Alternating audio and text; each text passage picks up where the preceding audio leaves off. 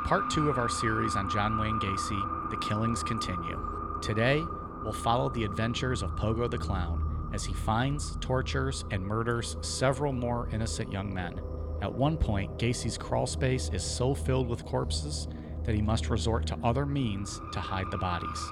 On top of this, police speculation of Gacy continues to rise. Their investigation and nonstop surveillance of Gacy leads to a drunken confession to his own attorneys. I'm Mike. I'm Ian. And I'm Dave. If you thought having John Wayne in studio last week was annoying, stick around. There's a whole lot more where that came from, Pilgrim. This is Necronomipod. In Des Plaines, Illinois, near Chicago, a man who served time in prison for sex crimes was let out. Today, they found the bodies of at least 3 young boys buried under his house. He is charged with murder. Here's Jim Cummins. Police have been watching John Gacy's suburban Chicago home for the past 10 days. They became suspicious when 15-year-old Robert Peast disappeared after he allegedly was last seen with Gacy. This morning, police searched Gacy's home and found the decomposed remains of 3 bodies in a dirt crawl space under the house. They suspect there are several more bodies buried here. Jim Cummins, NBC News, Des Plaines, Illinois.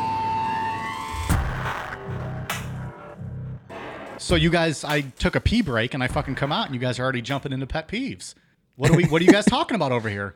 Well, you give us a heads up on how you were going to start the show. We were just spitballing a little bit, waiting for you. Yeah, we had a recommendation in Discord from a listener wanted us to hear us talk about some pet peeves, and clearly you guys are rolling. So what do you got? I got a long list. Maybe of stuff. read through about 5 or 6 of them. I got PG-13 horror movies, terrible. Why? Yeah, that's why? stupid. I got country music, terrible. No. So all of country music is a pet peeve. I just don't know why it exists in the world. Okay. Like I agree with that. country music, like why? Well, it's pretty damn popular. Well done steaks. It's not a good one. That is a very good one. People who like to eat at Red Lobster, terrible. That's a good one. Like, it's not good. You're at Red Lobster. Like, find a real seafood restaurant. Like what the fuck is wrong with you? Red Lobster's like the Applebee's of like That's terrible. Like, you can find something that you can eat there, but like It's not good. Like, you don't brag about going to Red Lobster. Yeah, I'm at Red Lobster having overcooked like lobster. You can bounce off the table because it's fucking cooked 3 times as long as you it can go should to be. McDonald's and get a filet of fish. It's the same thing. Yeah, there's better quality. Yeah. The filet of Actually, fish. the filet of probably. fish is fucking delicious. Actually, I don't know why I'm Well, I acting like guess I don't. lack of critical thinking. I don't appreciate that. People who barbecue on gas grills, really. Ketchup on hot dogs. We already talked about that one. People leave their dogs out barking all day. Amen. Oh, yeah. I know you hate that. Amen. Yeah. I mean, this one's specific. People in Ohio that fly Confederate flags, like people that fly Confederate flags to begin with, are terrible. But you're in Ohio, like you're Know in which a side of Union the Mason-Dixon state. Like, line. why are you flying a Confederate flag? Yeah. So you're not only a racist asshole, you're an idiot on top of that. Right. So it compounds my pet peeve. Well, I would argue if you're flying that flag, period, you're probably an idiot on top of a racist true. asshole. Then I think that's all. Oh, I got one more. Blowjobs that don't incorporate the balls. Like, that's no good. I thought you were going to say blowjobs that don't incorporate you pooping. Well, that's just a very specific scenario, my friend. Stop that. But like, you're down there, like, why are you skipping the balls? You can't do that. Am I right? Preach. Truer words, my friend. Don't even waste your time if you're not going to incorporate the balls. Like, women and men, quit being lazy. Incorporate the balls. It's just laziness. It's fucking one hand. That's all you need. So that's just a few of mine. Just a few. It's just a peek into Dave's mind. Ian, what do you got? I like the randomness of the Red Lobster one. That one really Just popped in my head. Ian, what do you got? The first one that popped in my head was just because it happened to me yesterday. When you're at a 4-way stop sign and the other person has the right of way, but they just wave you on anyways, I can't stand that. I'm like, you have the right of way. Just drive your vehicle. How dare you be nice to Ian? You're wasting time here. Just drive. Yeah, he's exactly right, because people do that a lot out here. I don't disagree. They pull up, they're there 3 seconds before you, then you pull up and they go, "Oh, go ahead." But if you would have just went and you weren't a dumb motherfucker, I wouldn't have had to wait at all. You I would have slowed just this whole you would have process been by gone. waving, course. and now I have to look and see that you're waving, Yeah. and then we go, and then it's like a whole start and stop gimmick, and You're throwing. Fuck you. You're throwing a. meanwhile the guy with the truck and the Confederate flag has already blown through the stop sign by waiting for us, so he's fucking peeling out trying to go buy his. You're new stopping dip. the cog. It's not spinning. Things aren't working properly when you do that. As you were, Ian. Keep pontificating. I can't really think of any other ones off the That top was of my his head. only one. That's it. He's ready to kill someone over that. And then don't stand too close to him. Yeah, don't stand too close. Also, to me. don't ask him to go camping. Yeah, and- do not ask me to go camping. Don't eat cookies at the end of a long night drinking with Ian. He won't like that either. Well, that's true. You know what? There's an odd thing that really drives me fucking nuts. Is if you put soap, like liquid soap, on something dry, I can't fucking handle that at all. Like if you're washing, like if you just like grab a dirty plate and start putting liquid soap on it before water's even running, I don't know why, but it drives me absolutely nuts. Very specific. I don't disagree. I think I'm okay. Or like if I'm washing get it my wet hands, first. I have. Yeah, Yeah, you- like you- if I'm washing my hands, I got to get them wet first. Yeah, you don't put soap on dry hands. No. So you don't like to go in dry. I get that. Who does? Who does, Dave? That's all I got. Not on this battlefield. All right, I'll run through a quick list of mine. People who don't use turn signals. Fuck you. Use a blinker. It's rude. People who boil microwave hot dogs. Fuck you. That's the most disgusting way to ruin a hot dog. What if you don't have time? No, don't eat hot dogs then. Open up a can of SpaghettiOs and eat those. Don't microwave a hot dog. That's just disgusting. All That's right. when they get like the tumors on them. They get all plump and fat. true. Obviously, we discussed this in a past episode when cashiers give you the bills first and then the change. Don't do that. Mortal sin. Sure. Change first, Sure. then the cash. People who say scenario instead of scenario. You should be punched in the face for that. People who drive too slow. Don't like that. Get out of the fast lane. Get out of the way. I agree with that. You're not being safe. You are a moving chicane, and you are causing danger to everyone else out there. Don't drive fucking slow. I just bump them and I push them out of the There way. you go. Hey, that's the way, brother. People who say that wrestling's fake, and then I don't mind that you don't like wrestling. That's okay. But then don't tell me wrestling's fake, and then that your favorite movie is Grey's Anatomy, or your favorite show is Grey's Anatomy, or The Walking Dead, or Seinfeld, or Friends. All shows that are fake. Just saying.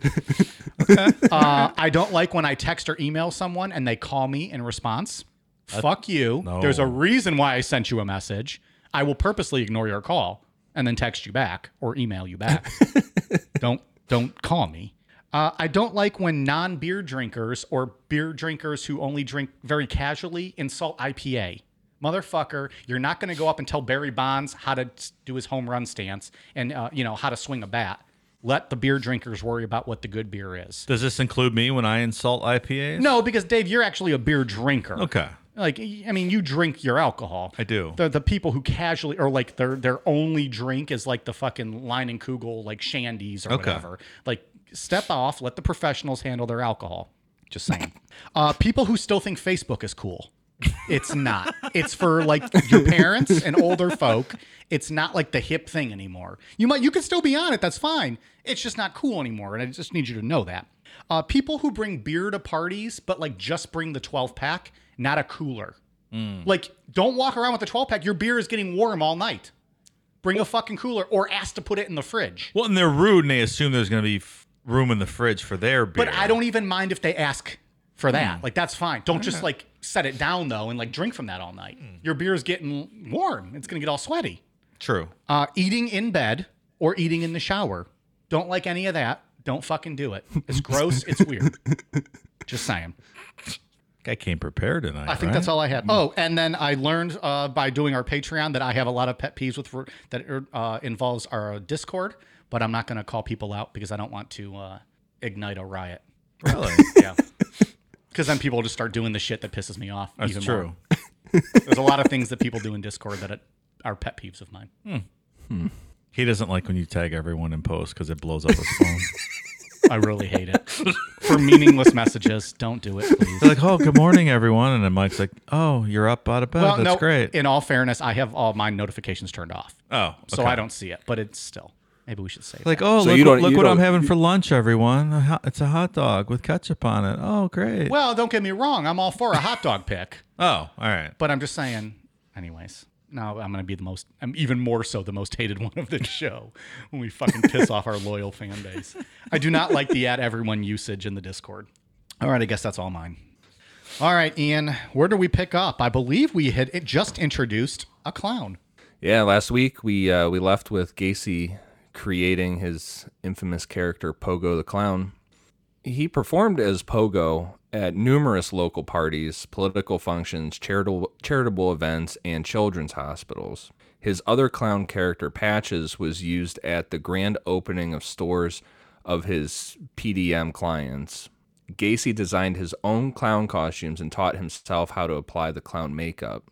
His clown makeup is pretty interesting because from what I was reading, there's a whole psychology behind clown makeup, and if you go to clown school, how to do your makeup, and you want all like the smile and around the eyes and everything, you want it all to be rounded because it's welcome. I guess there's like some psychology. Yeah, it's more welcoming. It's less, Or you don't want to look like a fucking juggalo. Well, it softens the look, right? Right, and if you look at Gacy as Pogo, everything is jagged and like sharp points. Is there any video out? I've seen the pictures. Is there a video of him doing the clown show anywhere? I'm not sure. I didn't see that anywhere. That'd be interesting. Yeah.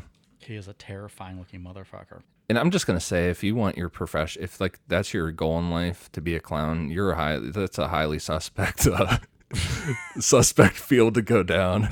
Damn, pal. Tell Bozo that. Yeah, you just alienated. That's half our fan base. I think are clowns. Gacy was also known to occasionally remain in his clown costume after a performance.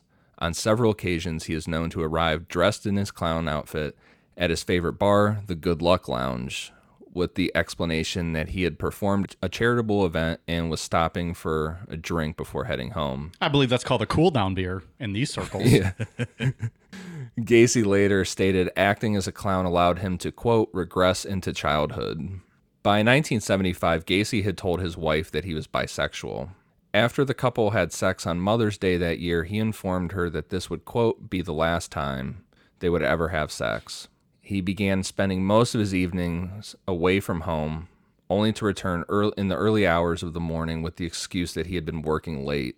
I regret to inform you, Mrs. Gacy, that Pogo will no longer be placing his stick inside you. And they stayed married for a while after that, too. He was a good guy. That's pretty fucked up. And the weird thing, too, with him is like he was very adamant that he was not gay, that he would not admit that at all. What was his wife's reasoning? Like, you already have all these suspicions about the way he's acting, coming home late. We're about to talk about, seeing these kind of clues of young boys being around, and now he's telling you he's never going to fuck you again. Why at that point do you not just say, motherfucker, bye? Well, he was providing. I mean, he was a semi-wealthy guy at this point. And he was so you think that's doing like well. she's just because of that, like just he's going to take care of me and the kids? I mean, he was making $200,000 a year in 1975 money. Yeah. No, I mean, I understand. Maybe that's it. I'm just wondering if, was it because she was just getting provided for, or, Yeah, I mean, she's eventually going to leave here in a little while. So, but why not leave right then when he fucking tells you he's not going to have sex with you? Well, and I think we should be careful characterizing him here. He was a pedophile. I mean, I don't know that he was necessarily a gay man, right? He was a pedophile. Yeah. He was a pedophile that liked little boys, and that's not right. the same thing. He wasn't just a straight up gay man. Yeah. He was a pedophile. Very true. His wife observed Gacy bringing teenage boys into his garage and also found gay pornography in men's wallets and identification cards inside the house. When she once confronted Gacy about these items, like who these belonged to, he angrily informed her that the property was none of her business. Just straight up, fuck off. Yeah.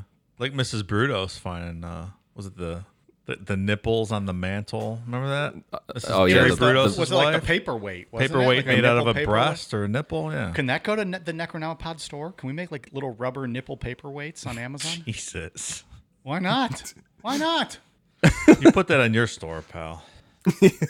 People will fucking buy that. I'm telling you right now. All right, I'm going to talk to my nipple guy. He's going to get me some paperweights. I got a guy. let got us it, guys. let us know. Yeah. Well, no, that money's coming to me solely if it's on my store.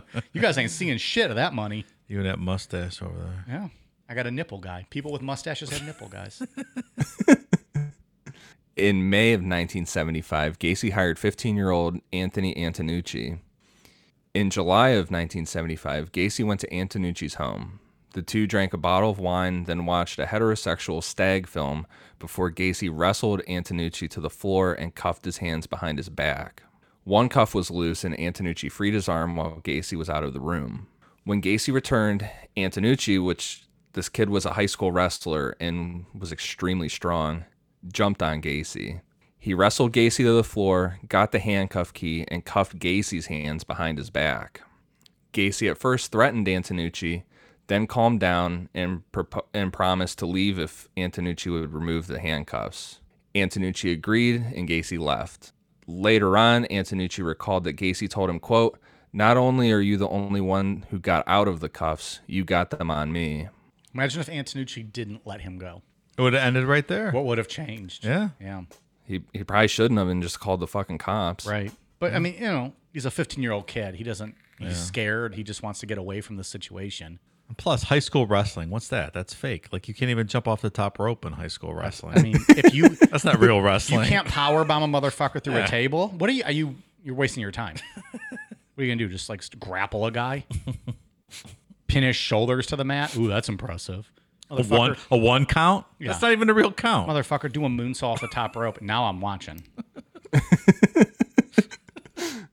But of course, my wrestling's fake. 1 week after the attempted assault on Antonucci, on July 31st, 1975, another of Gacy's employees, an 18-year-old from Lombard, John Bukovich, disappeared. Bukovich's car was found parked near the corner of Sheridan and Lawrence with his jacket and wallet inside and the keys still in the ignition. Days before the disappearance, Bukovich had confronted Gacy over 2 weeks of outstanding back pay. Bukovich's father, a Yugoslav immigrant, called Gacy, who claimed he was happy to help search for his son, but was sorry Bukovich had, quote, run away. When questioned by the police, Gacy said that Bukovich and two friends had arrived at his house demanding the overdue pay, but that a compromise had been reached and all three had left. Over the following 3 years, Bukovich's parents called the police more than 100 times, urging them to investigate Gacy further, but they never did. Well, here's another instance where quite possibly could have ended. Oh, can you imagine being those parents? 100 times you call them. Yeah. And they're just not doing jack shit about it. I mean, and looking back at this, it's very sloppy, and it's a case of, shitting where you eat. Like, he's picking off people that work for him. Like, it's just not smart. Do you think it had a lot to do with his personality, though? Like, he was like a political leader. He was a friendly guy. He thought he was untouchable, He was a yeah. successful business. So the police were just like, nah. I mean, I think that's part that's of it. old. That's old. John Gacy. Yeah. We go Sure. to parties at his house all the time. Yeah. Meanwhile, there's, 30 fucking corpses in his attic. We didn't get to that part yet. Teaser. Gacy later admitted to encountering Bukovich exiting his car at the corner of West Lawrence Avenue and waving to attract his attention. He invited Bukovich back to his home to settle the issue of his overdue pay. His wife and stepchildren were visiting his younger sister in Arkansas. Gacy offered Bukovich a drink and then tricked him into allowing his wrist to be cuffed behind his back. I'm sorry. I just don't know how this happens. Yeah, I don't get what was so persuasive about him that he would get these kids to do that. Well, they're young they're kids and they're drinking. I mean, they're already, Yeah. inebriated. And he's just saying, oh, let's play a game. Let me show you, how I do this. I guess. I don't think it'd be, I don't know. I don't think it's that far-fetched. There's zero chance that anyone would ever get me to do this. But you're a grown adult man who's very intelligent. These are young boys, I just, impressionable even at boys that who are age, drunk. You don't I think don't if know. you had like your first couple drinks that you had ever had in your life, you're hanging out with a very powerful man, you're now buzzed, and he's just saying like, "Let me show you something." Oh man, I mean, it's easy I'm just to very say. claustrophobic, and I Well, okay, I don't disagree just with don't that. see myself going for that. But yeah, point taken. I agree. I'm pretty claustrophobic too. I wouldn't like the idea. Well, I've been in handcuffs. So listen up, cops. You ever try to cuff me, we're gonna have a fucking problem. Oh boy, Ooh, that could come back and hurt you in court. Gacy said he, quote, sat on the kid's chest for a while before he strangled him. He initially stored Bukovich's body in his garage, intending to later bury the body in the crawl space. When his wife and stepdaughters returned to Illinois earlier than expected, Gacy buried the body under the concrete floor of the garage. And then again, just a reminder from last week, Gacy was a big, thick guy. Like sitting on your chest, you're not going to be able to breathe. Oh, he's a big fat ass Yeah. for sure. Yeah. Yeah. How tall? He was pretty short too, right? Just short and like thick. Yeah, like your typical Chicago-looking gentleman. Yeah, I mean, really, Yeah. for real. Short, thick mustache. You know, Yeah. the Bears. That guy. Yeah. Probably fucking like deep dish pizza, like all those pieces of shit. In addition to being the year of his business expanding, Gacy freely admitted 1975 was when he also began to increase the frequency of his searches for sex with young males. He often referred to these searches as, quote, cruising. Following a heated argument regarding her failing to balance a checkbook correctly in October of 1975, Carol Gacy asked her husband for a divorce. So she There you finally go, had Mike. enough of this shit. She's done. All that over a checkbook thing. Yeah. Like, oh, it wasn't Final straw. It wasn't sleeping with underage boys or dressing like a clown or not having sex with me. This is a fucking checkbook. She was a stickler for Just saying. numbers. Just saying. Gacy agreed to his wife's request, although by mutual consent. Carol continued to live at 8213 West Summerdale until February of 1976, when she and her daughters moved into their own apartment. 1 month later, on March 2nd, Gacy's divorce was finalized. For the most part, Gacy remained his normal, charming self, but several neighbors noticed erratic changes in his behavior after his 1976 divorce. This included keeping company with young males, hearing his car arrive or leave in the early hours of the morning, or seeing lights in his home switch on and off in the early hours. One neighbor later recollected for several years she and her son had repeatedly been awoken by sounds of muffled, high-pitched screaming, shouting, and crying in the early morning hours, which she and her son identified as coming from a house adjacent to theirs on Summerdale Avenue. Oh, but we didn't bother telling anyone, right? Right. Yeah, you might want to call the police if you repeatedly hear that stuff. I will forever think of seeing lights in the home switch on and off in the early morning hours. That will forever remind me of the John Benet Ramsey story, where wasn't it the one neighbor said he saw like a light on in the kitchen at like 12 o'clock? or Between 1 12 a.m.? and 2, yeah. Yeah. Which would have been about Yeah. the time that they thought maybe somebody could have been eating pineapple at the table or whatever. I don't know. I always go back to the John Bonet one because that story intrigues me so much. But I will forever think of lights on in the middle of the night. Yeah. I will think about that story. And coincidentally, parts 1 through 4 are available in the Necronomicon archives. Nailed There we it. go, more infringement. I think that's my new thing is infringing on Mike's bits. Taking all my shit. Yeah. Well, good luck, Pally. 1 month after his divorce was finalized, Gacy abducted and murdered 18-year-old Daryl Sampson. Sampson was last seen alive in Chicago on April 6, 1976.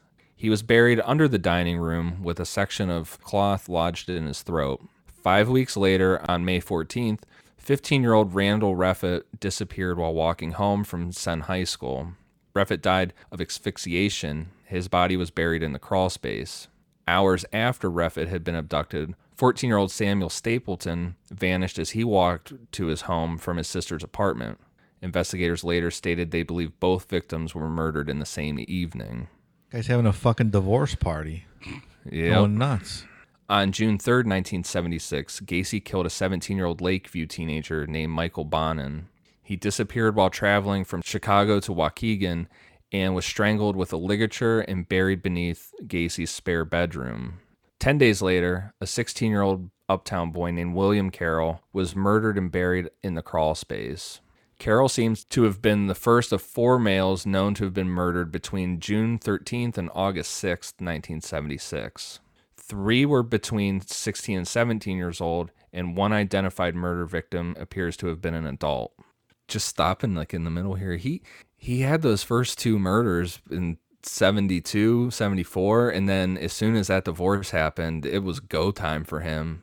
Yeah, he's picking It's up just like- quite a speed, quite a pace here.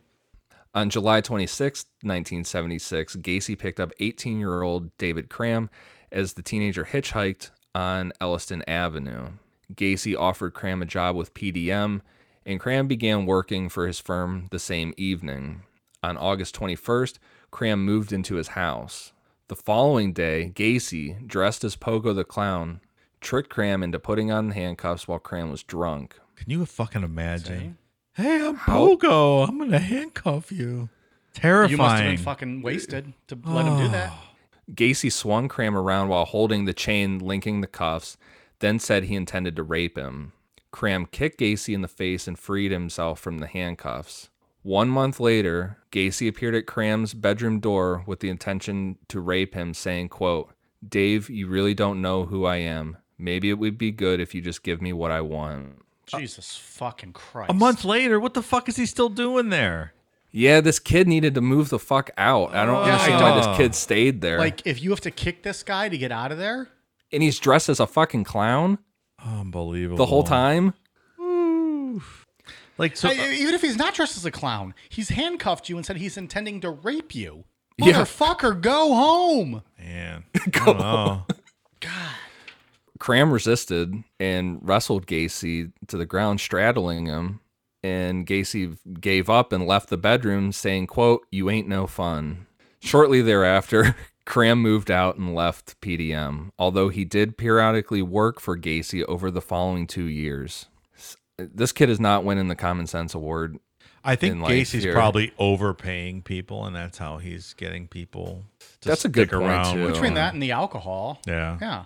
They get to go get drunk and party. And, he's probably showing them a good time up until the part where, Yeah. he puts his penis I in think, you. I think that's part of it. It's always good till you get the penis.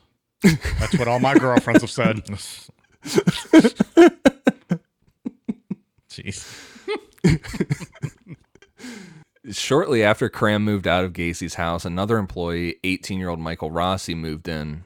Rossi had worked for PDM Contractor since May of 1976. He lived with Gacy until April of 1977. It's like a revolving door of just people in and out. Yeah, and there's no stories of anything like that. Anything like what happened to David Cram happening. On August 5th, 1976, a 16-year-old Minnesota boy named James Hakinson is last known to have phoned his family. He was murdered and buried in the crawl space beneath the body of 17-year-old Bensfield boy named Rick Johnston, who was last seen alive on August 6th. 2 further unidentified males are estimated to have been killed by Gacy between August and October 1976. On October 24th, 1976, Gacy abducted and killed teenage friends Kenneth Parker and Michael Marino. The 2 were last seen outside a restaurant on Clark Street. So this is the part of the story where we just like breeze through like all these killings. Like this is just where he just goes on a tear, essentially, right? Yeah, that's what Like we he's were divorced, he's saying. ready to go. We're just gonna get through all these. He just hits this like I don't like they say like there's a lot of guys where it's like they kill a couple, they kill a few people, and then at the end they like hit that berserker mode where they just go on a rampage. But his is weird. Like he killed the one kid and then one a couple years later, and then just something clicked in his head where it was like nonstop for the next 2 years. He's on the warpath now. 2 days later, a 19-year-old construction employee, William Bundy, disappeared after informing his family he was to attend a party. Bundy died of suffocation. His body was buried beneath Gacy's master bedroom, and apparently he had worked for Gacy at some point. Again, with the people that work for him. That's how he gets you in, right? Like that's it. He's gonna pay you well.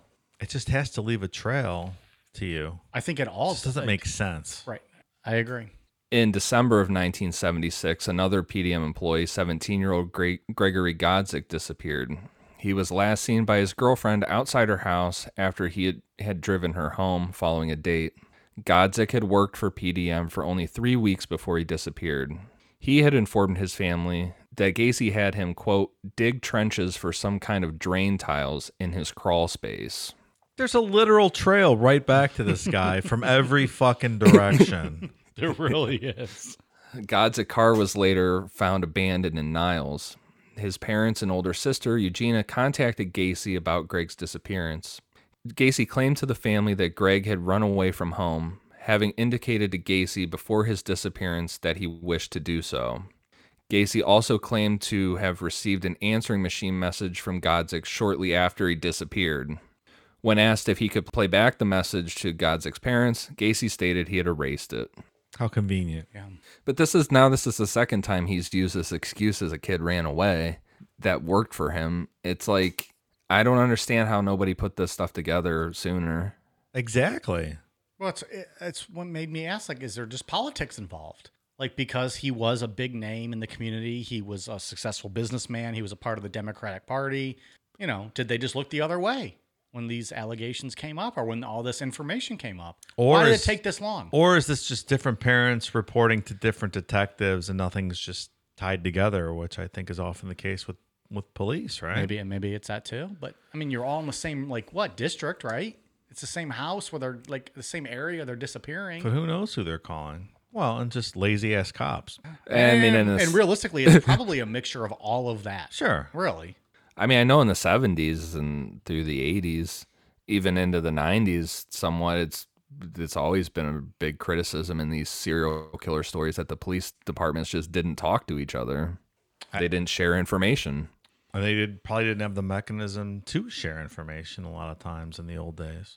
On January 20th, 1977, John Zik, a 19-year-old acquaintance of Bukovich and Godzik, disappeared. Zik was lured to Gacy's house on the pretext of selling his Plymouth Satellite to Gacy, who later sold Zik's car to Michael Rossi for $300. Zik had recently purchased new license plates for his car, and his final paycheck remained with his employer. Between December 1976 and March 1977, Gacy is known to have killed an unidentified adult man. 20-year-old Michigan native John Prestage was visiting friends in Chicago when he disappeared on March 15th. Shortly before his disappearance, Prestage mentioned to friends he had obtained work with a local contractor. No cause of death could be determined for Prestage. He was buried in the northeast section of the crawl space. Gacy murdered one further unidentified boy and buried him in the crawl space in the spring or early summer of 1977, although the timing of this murder is inconclusive. On July 5th, 1977, Gacy killed a 19-year-old from Crystal Lake named Matthew Bowman. Bowman was last seen by his mother at a suburban train station. You know who else killed a bunch of people from Crystal Lake? No, Who's that? Jason Voorhees. Damn. They should document that. They should. The following month, Michael Rossi was arrested for stealing gasoline from a service station while driving John Zik's car. The attendant noted the license plate number, and the police traced the car to Gacy's house. When questioned, Gacy told officers that Zik had sold the car to him in February with the explanation he needed money to leave town. A check of the VIN number confirmed the car belonged to Zik. The police did not pursue the matter further, although they did inform Zik's mother that her son had sold the car to Gacy in February. It's just all leading to this guy, man. It really is. Like, there's put this just, shit it's together. so much. It's frustrating to read about. Like, I mean, it's hindsight, whatever. But, like, there's just, it points to one person. And he was sloppy as shit. And he didn't give a fuck. Nope. Like, even in the past, we talked about, like, when guys start getting sloppy, that's their downfall. They get too cocky, and they get, Caught. then they get caught. And this guy was just nonstop. I mean, let's be honest, we're only in part 2 of a 3-part series. And so clearly this guy is going to go on for a little bit. By the end of 1977, Gacy is also known to have murdered an additional 6 young men between the ages of 16 and 21. The first of these 6 victims was 18-year-old Robert Gilroy, the son of a Chicago police sergeant, who was last seen alive on September 15th. Gilroy lived just 4 blocks from Gacy, and he was buried in the crawl space.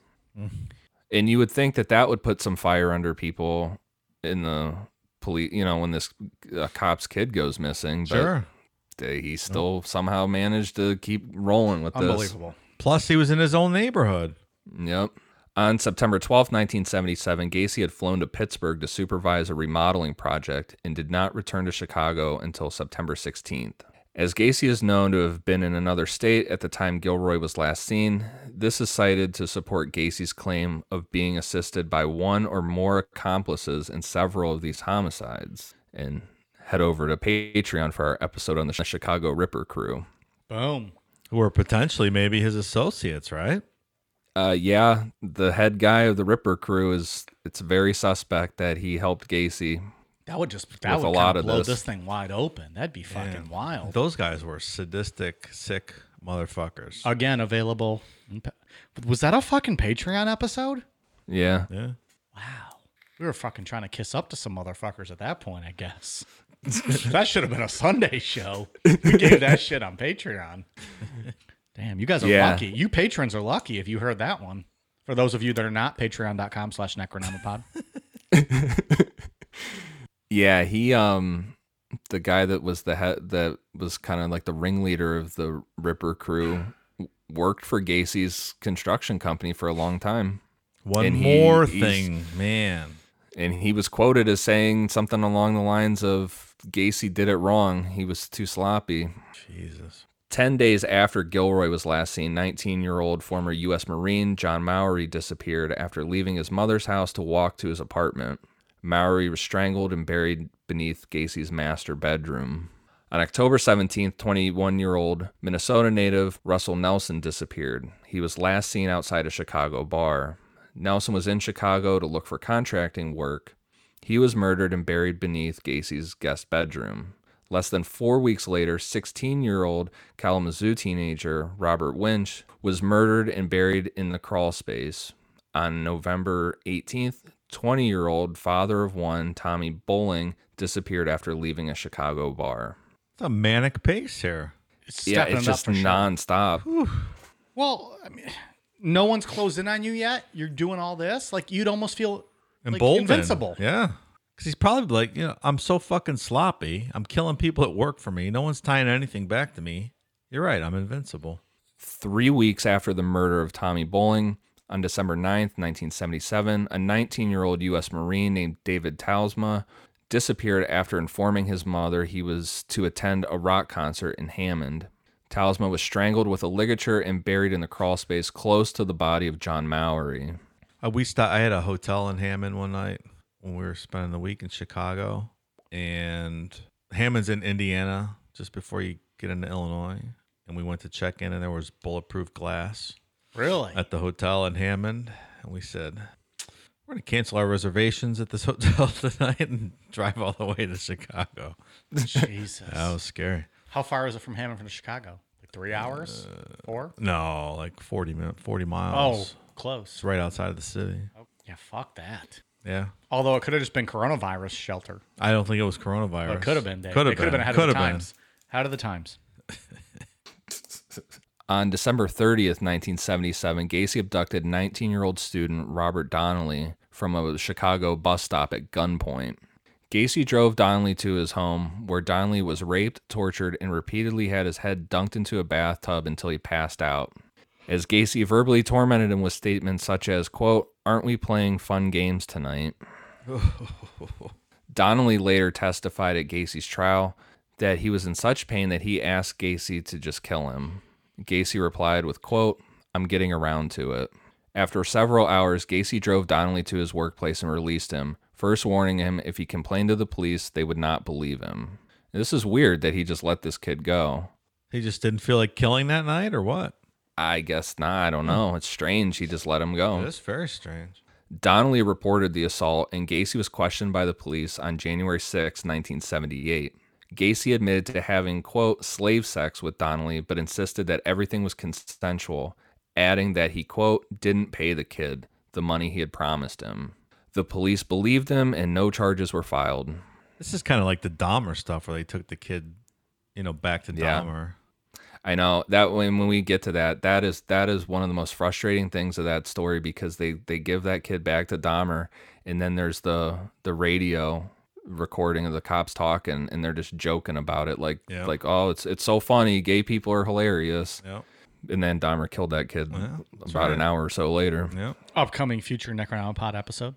The following month, Gacy killed 19-year-old William Kindred, who disappeared on February 16th, 1978, after telling his fiancée, who knew Gacy, that he was going to spend the evening at a bar.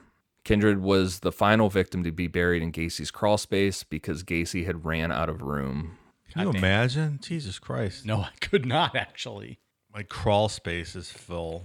Too many bodies. And he had them layered too. Like he had that dug out and ready to go.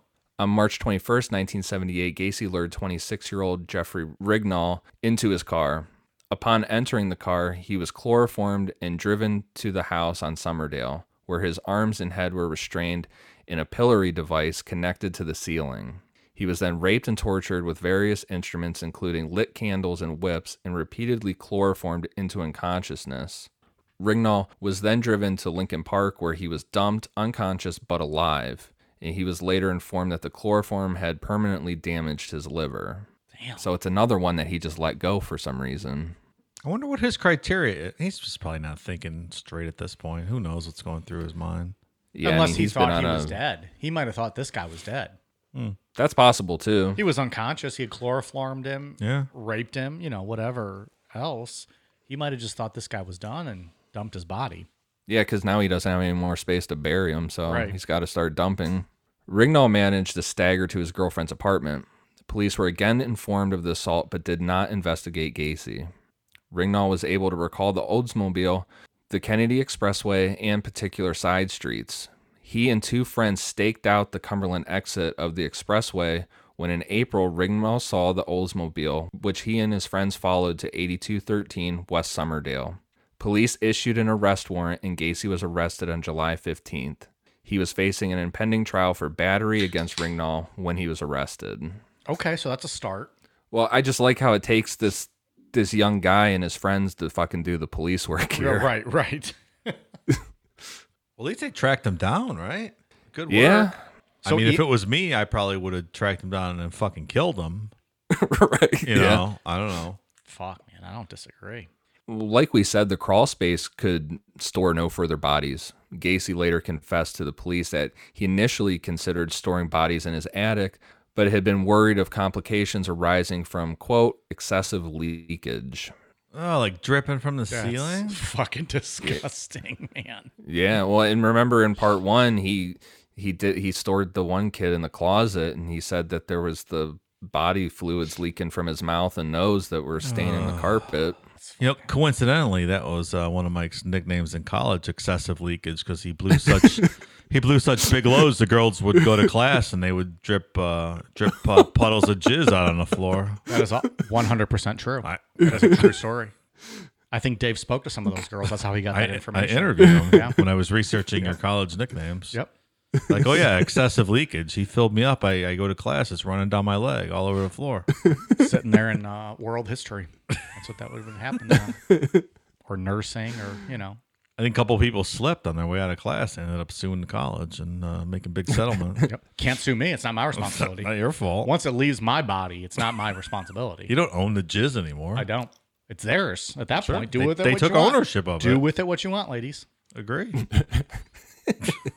Fucking gold mine around campus. If you can get some of that, you were a made woman. Well, because Gacy had ran out of space in the crawl space, he chose to dispose of his victims off the I-55 bridge into the Des Plaines River. Gacy stated he had thrown 5 bodies into the river in 1978, one of which he believed had landed on a passing barge. And only 4 of these 5 bodies were ever found. Fuck, who knows where that barge went? The body probably went to fucking China or something, right? Yeah, that's crazy. We'll be right back. We like to drink beer, a lot of it. After a long night of drinking and talking crime and conspiracies, there's nothing that wakes us up and gets us ready to start the day better than Just Brew coffee. With a great selection of roast levels to choose from, you're guaranteed to find one that suits your style. Small batch roasted to highlight the unique features of each coffee bean, Just Brew Coffee caters to both casual and hardcore coffee drinkers alike. Since 2010, Just Brew Coffee has worked tirelessly to perfect the roasting process and technique, which has resulted in seriously delicious, always flavorful, and never bitter tasting coffee. If you're already drinking JBC, raise your mug. If you're not, raise your standards. Check out their online store at youjustbrew.com and up your coffee game today. Use code NECRO15 to receive 15% off your order of 2 pounds or more. And remember, they roast, you just brew. Today's episode of Necronomipod is brought to you by Beardology. There are a lot of imitators out there, but there's only one place I buy my beard oil. Beardology beard oil nourishes your skin and won't leave you with that greasy feel. With over 17 cents available in their extensive product line, I trust my beard to Beardology. You can find Beardology at beardology.co. Use code NECRO15 to receive 15% off your purchase. Beardology. Discover the best way to avoid the shave. The first known victim thrown off the I-55 bridge into the Des Plaines River was 20-year-old Timothy O'Rourke. He was killed in mid-June 1978 after leaving his Dover Street apartment to purchase cigarettes. Shortly before his disappearance, he had told his roommate that a contractor on the northwest side had offered him a job. Here's one more fucking thing linking up. Everyone around town, yeah, this contractor's killing people. This contractor offered me a job. I'm going to see this contractor. This fat ridiculous. Contractor with a mustache it's PDM. It's like 100 people in town that know he did it. Yeah, it's fucking crazy. On November 4th, 1978, Gacy killed 19-year-old Frank Langan. His naked body was found in the Des Plaines River in Channahon on November 12th. On November 24th, 1978, a 20-year-old Elmwood Park resident, James Mazzara, disappeared after sharing Thanksgiving dinner with his family, having informed his sister Annette that he was working in the construction industry and, quote, doing all right. He was last seen alive walking in the direction of Bughouse Square, carrying a suitcase. On the afternoon of December 11th, 1978, Gacy visited the Nissan Pharmacy in Des Plaines to discuss a potential remodeling deal with the store owner, Phil Torf. While Gacy was within earshot of a 15-year-old part-time employee, Robert Peist, he mentioned that his firm often hired teenage boys at a starting wage of $5 per hour, almost double the pay Peist earned at the pharmacy. It's like minimum wage at this time was like $2.65 an hour. $5 an hour. So that's a great deal. I mean, he's using it to lure people. I'd for fucking sure. go work for him, not knowing what he would do to you. Shortly after Gacy left the pharmacy, Peist's mother arrived at the store to drive her son home so the family could celebrate her 46th birthday together. Peist asked his mother to wait, adding, quote, "Some contractor wants to talk to me about a job." He left the store at 9 p.m., promising to return shortly. Peist was murdered shortly after 10 p.m. at Gacy's home. Gacy later stated that at his house, he asked Peist whether there was anything he, quote, wouldn't do for the right price, to which Peist replied he did not mind working hard. In response, Gacy stated, quote, "Good money could be earned by hustling," although Peist was dismissive of this statement. Gacy then tricked Peist into putting on handcuffs before stating, quote, "I'm going to rape you, and you can't do anything about it," as Peist began to cry. He also stated that he placed the tourniquet around Peist's neck, the boy, quote, crying scared. Gacy also admitted to having received a phone call from a business acquaintance as Peist lay dying, suffocating on his bedroom floor. That's just heartbreaking, this one. Ugh. Yeah, that's And I don't know, his recollections of the kid crying and stuff, it's like, Which probably happened in more of these situations, but for whatever reason, this is the one that he remembered that he told. Yeah. Right? Like, I would imagine this happened more often than not with some of these kids. Sure. When Peist failed to return, his family filed a missing persons report on their son with the Des Plaines police. Torf named Gacy as the contractor Peist had most likely left the store to talk with about the job. Oh, but finally, somebody. Yeah. Lieutenant Joseph Kozenzak, whose son, like Peist, had attended Maine West High School, chose to investigate Gacy further. Finally, someone did, right? Yeah, finally, one of these cops decided to do All it. it took was one person to start it, and then motherfucker, you're gonna find some shit. Mm-hmm. Having spoken with Peist's mother on the morning of December 12th, Kozenzak became convinced Peist had not run away from home. A routine check of Gacy's criminal background revealed he had an outstanding battery charge against him in Chicago and had served a prison sentence in Iowa for the sodomy of a 15-year-old boy. So last week we talked about that Iowa file being sealed completely when he left and when his parole was up, but apparently it was not sealed. Somehow this guy got a hold. Yeah. Somehow this guy got a hold of it. Whether he had an in with someone out in Iowa or whatever, but yeah, thank goodness, right? Yeah. Kozenzak and two other Des Plaines police officers visited Gacy at his home the following evening. Gacy indicated he had seen 2 boys working at the pharmacy, and he asked one of them, who he believed to be Peist, whether any remodeling materials were present in the rear of the store. He was adamant, however, that he had not offered Peist a job and had only returned to the pharmacy shortly after 8 p.m. as he had left his appointment book at the store. Gacy promised to come to the station later that evening to make a statement confirming this, indicating he was unable to do so at the moment as his uncle had just died. When questioned as to how soon he could come to the police station, he responded, quote, "You guys are very rude. Don't you have any respect for the dead?" This fucking guy. Pretty bold. At 3:20 a.m., Gacy, covered in mud, arrived at the police station claiming he had been involved in a car accident. Upon returning to the police station later that day, Gacy denied any involvement in the disappearance of Peist and repeated that he had not offered him a job. When asked why he had returned to the pharmacy, Gacy repeated his claim that he had done so in response to a phone call from Torf informing him he had left his appointment book at the store. Detectives had already spoken with Torf, who stated he had placed no such call to Gacy. At the request of detectives, Gacy prepared a written statement detailing his movements on December 11th. I mean, the balls on this guy to show up at 3:20 in the middle of the night, just covered in mud. And We all know what he's doing. yeah, like if this is me, I'm But at coming the in a same time- suit with my attorney, and But I'm at the saying, same yes, time- sir, yes, ma'am. He's been doing this for years, and they've just Yeah. overlooked him. Like, he's untouchable in his mind. Man, it is just crazy. Like, literally everything points to him, and no one's been investigating him yet. That's it. Yeah, you want to question me about murder? I'm showing up bulletproof. Yeah. And especially he had the money to be bulletproof. Yeah, You know what I He was mean? just arrogant. His cockiness, Arrogant, his sure. arrogance, which is like we see the downfall of just about all these people.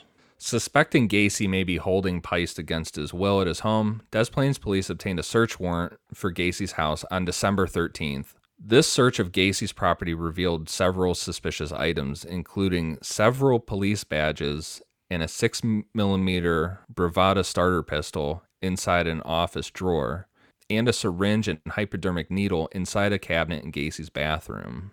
Investigators also found handcuffs, books on homosexuality and pederasty, 7 pornographic films, capsules of amyl nitrate, and an 18-inch dildo in Gacy's bedroom.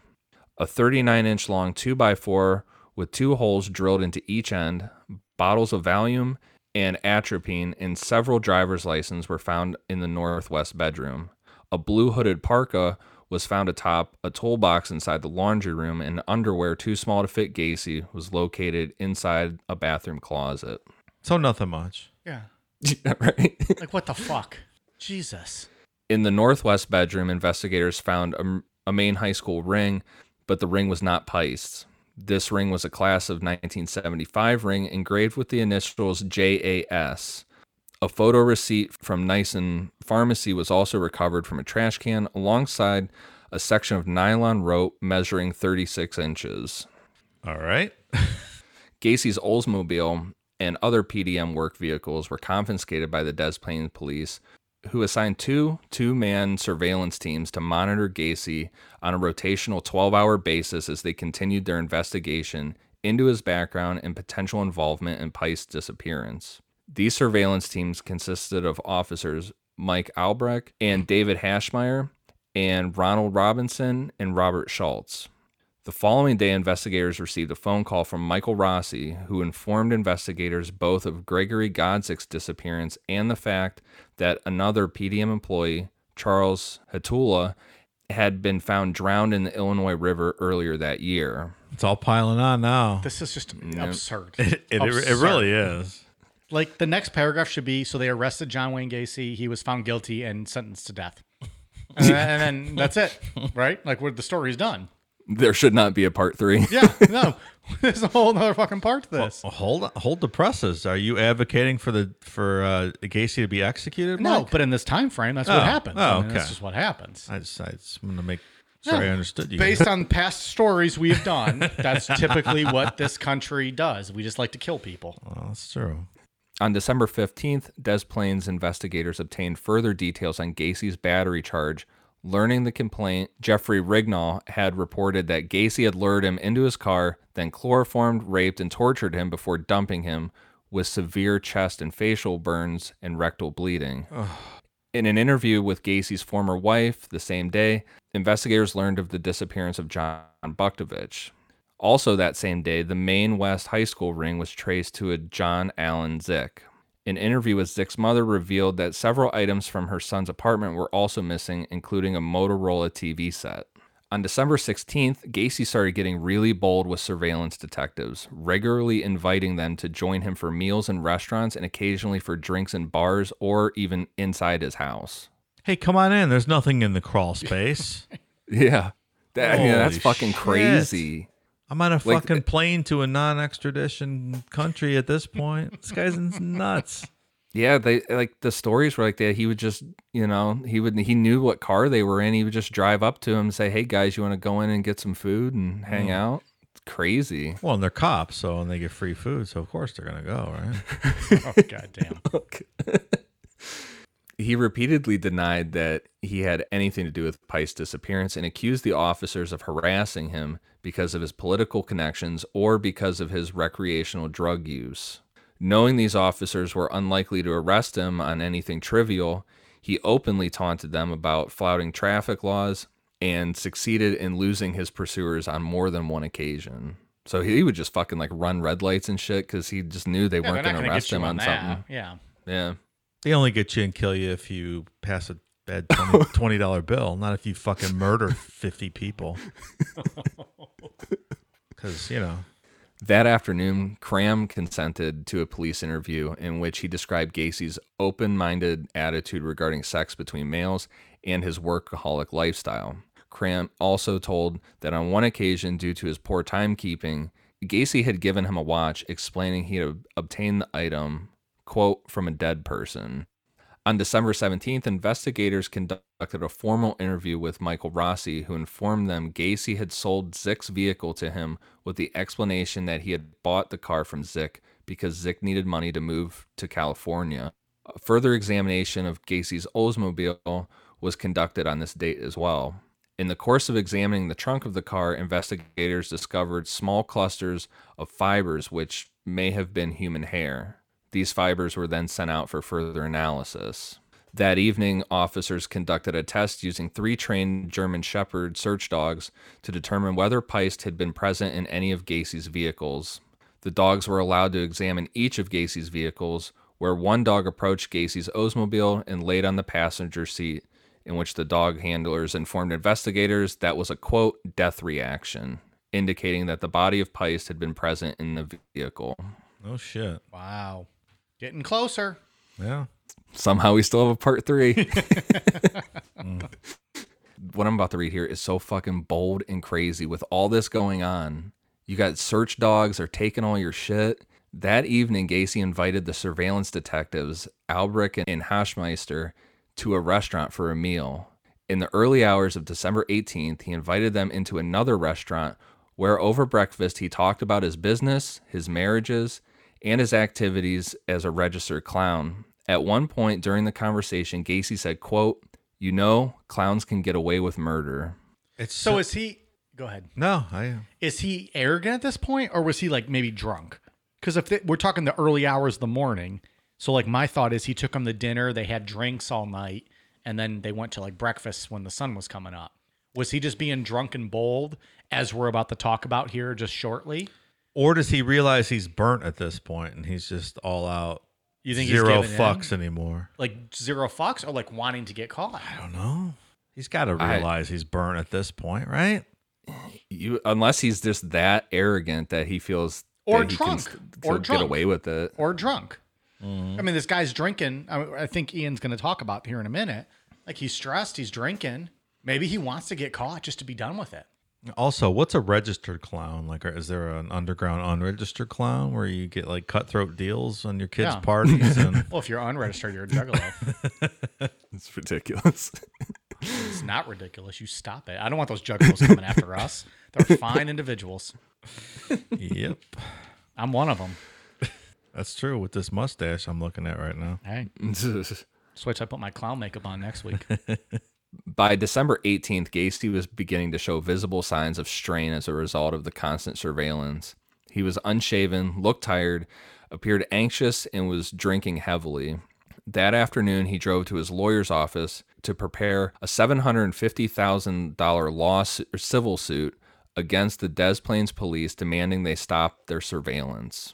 Well, and that's what he should do, because they have no evidence on him. They're just harassing him, clearly. Right.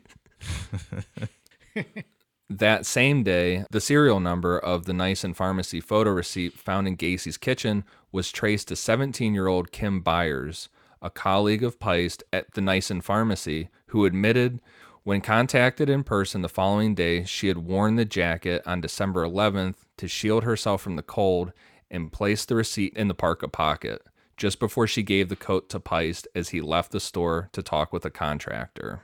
So a direct physical link, finally. Yeah. Bam, motherfucker. Byers was adamant the contractor had lured Peist from the store, as Peist had said to her, quote, "The contractor guy wants to talk to me. I'll be right back." This revelation contradicted Gacy's previous statements that he had no contact with Robert Peist on the evening of December 11th. Also in that evening, Michael Rossi interviewed for a second time. On this occasion, Rossi was more cooperative, informing detectives in the summer of 1977 Gacy had him spread 10 bags of lime in the crawl space of his house. Oh, you forgot that part the first time, pal? 10 bags of lime in the crawl space? Right? Wonder what that could be used for. On December 19th, investigators began compiling evidence for a second search warrant of Gacy's house. The same day, Gacy's lawyers filed the civil lawsuit against the Des Plaines police. The hearing of the suit was scheduled for December 22nd. That afternoon, Gacy again invited surveillance detectives inside his house. On this occasion, as Officer Robinson distracted Gacy with conversation, Officer Schultz walked into Gacy's bedroom in an unsuccessful attempt to write down the serial number of the Motorola TV set they suspected belonged to John Zick. While flushing Gacy's toilet, this officer noticed a smell he suspected that could be of rotting corpses emanating from the heating duct. The officers who previously searched Gacy's house had failed to notice this, as on that occasion the house had been cold. That had to be a pleasant smell. Oh, Fucking gross. sounds like probable cause to me. I don't know. That sounds like you should be in handcuffs right then and there. Yeah, that's it. Or they worry, like, they know he's the guy at this point. Do they worry that doing anything without a warrant jeopardizes the case? I guess I could see that. Yeah, like they want it like it's just a solid case that he Yeah. can't fight. Yeah. Still, I mean- you're flushing a toilet and you smelling fucking rotting corpses. I mean, at this point, they have to know he's the guy, you know? I'm pretty sure they do. It's just a matter Yeah. of putting the case together, right? Yeah.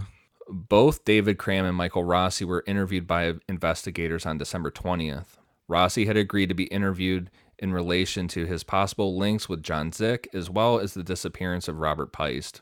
When questioned by Kozenzak as to where he believed Gacy had placed Peist's body, Rossi replied, quote, "In the crawl space. He could have put him in the crawl space." You think?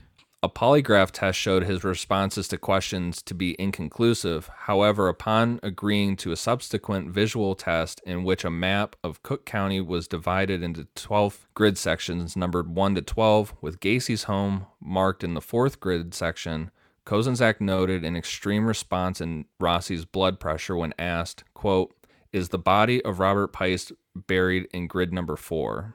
Upon hearing this question, Rossi refused to continue the polygraph questioning, although he did discuss further his digging trenches in the crawl space and remarked upon Gacy's insistence that he not deviate from where he was instructed to dig. Man, that is scary That's shit, right? fucking weird. It's like the whole crawl space was probably already filled up. He's like, you can only dig in this one little spot here, right? So you deviate, Yeah, you're that's going all to come that's across left. bodies. Yeah. All that's left. Or do we think this guy knew all along? There's suspicion that this Michael Rossi kid knew what was going on here and was one of the accomplices.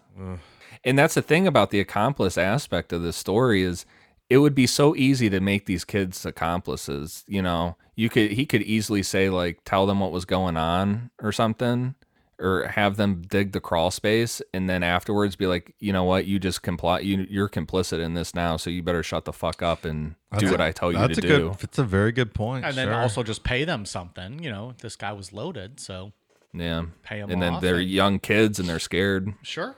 Cram informed investigators of Gacy's attempts to rape him in 1976 and stated that after he and Gacy had returned to his home after the December 13th search of his property, Gacy had turned pale upon noticing a clot of mud on his carpet, which he had suspected had come from his crawl space. Cram then stated Gacy had grabbed a flashlight and immediately entered the crawl space looking for evidence of digging. Holy shit. When asked whether he had been in the crawl space, Cram replied he had once been asked by Gacy to spread lime down there and also dug trenches upon Gacy's behest with the explanation they were for drainage pipes. Cram stated these trenches were 2 feet wide, 6 feet long, and 2 feet deep. That's about enough to fit a body. Just about. On the evening of December 20th, Gacy drove to his lawyer's office in Park Ridge to attend a pre-scheduled meeting he had arranged with them, ostensibly to discuss progress in his civil suit. Upon his arrival, Gacy appeared disheveled and immediately asked for his drink, so his lawyer, Sam Amirante, got a bottle of whiskey from his car. Upon his return, Amirante asked Gacy what he had to discuss with them. Gacy picked up a copy of the Daily Herald from Amirante's desk. He pointed to the front page article covering the disappearance of Robert Peist and informed his lawyers, "This boy is dead. He's in the river." Do we think Gacy showed up to the office drunk? Or was he just so stressed out that he just wanted to make that accusation? Or just come clean about what happened to the Robert Peist? I think maybe he probably showed up drunk for what's about to happen here in these. Then asked for another drink and then just kind of spelled it out. Yeah. Well, as you were, continue.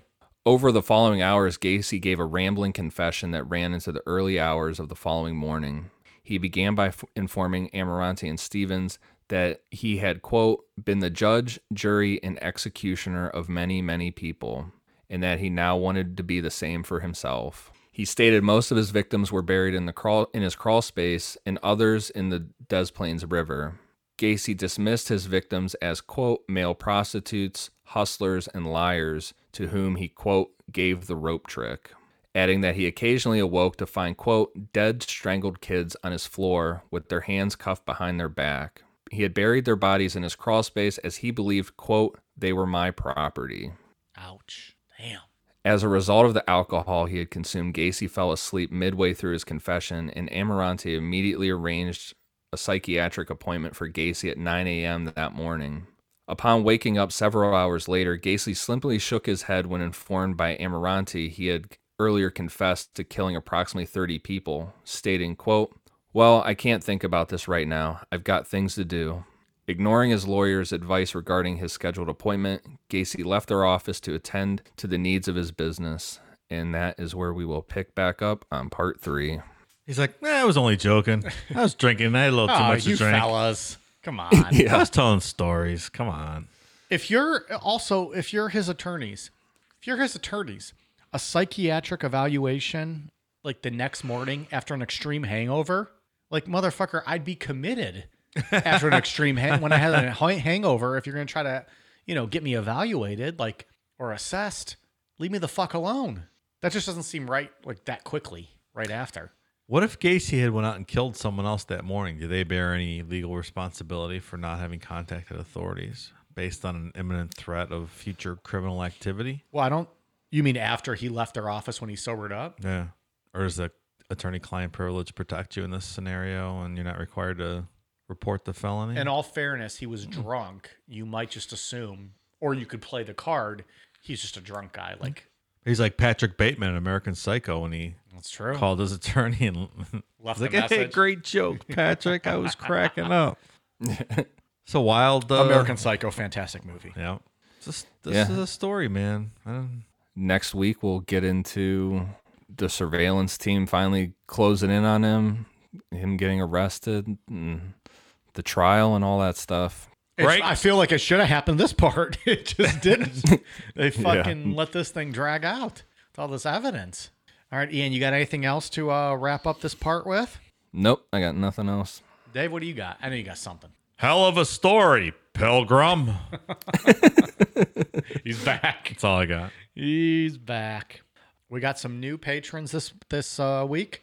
Thank you very much to Mark Tully, Lindy Chapman, Abraham Guardo, Tiffany Bollinger, Rebecca Emmerich, Scott Martell, Jessica Weber, J.D. Brucker, Dawn Peterson, Kristen, Allie Hobensack, Holden Garmany, Richard Novetta, Thomas Hunt, and Reese Thieberge. Appreciate you guys very much. We are at patreon.com/Necronomipod. Ian, what do you got? Anything for us tonight? For iTunes, I have one for Awesomeberg19, Caleb G.E., Jimmy Troy, Mommy Dez, and Missy Town. Thank you guys for the awesome reviews. Appreciate it. Dave, any last shout-outs from your end? No, I got nothing. Fuck off, everybody. You don't give a shit. I really don't. All right, we are at Twitter, Instagram, Facebook, YouTube at Necronomipod. Appreciate your guys' support. We'll be back next week for part 3 of John Wayne Gacy. All right, you guys ready for a cool down beer? Cheers.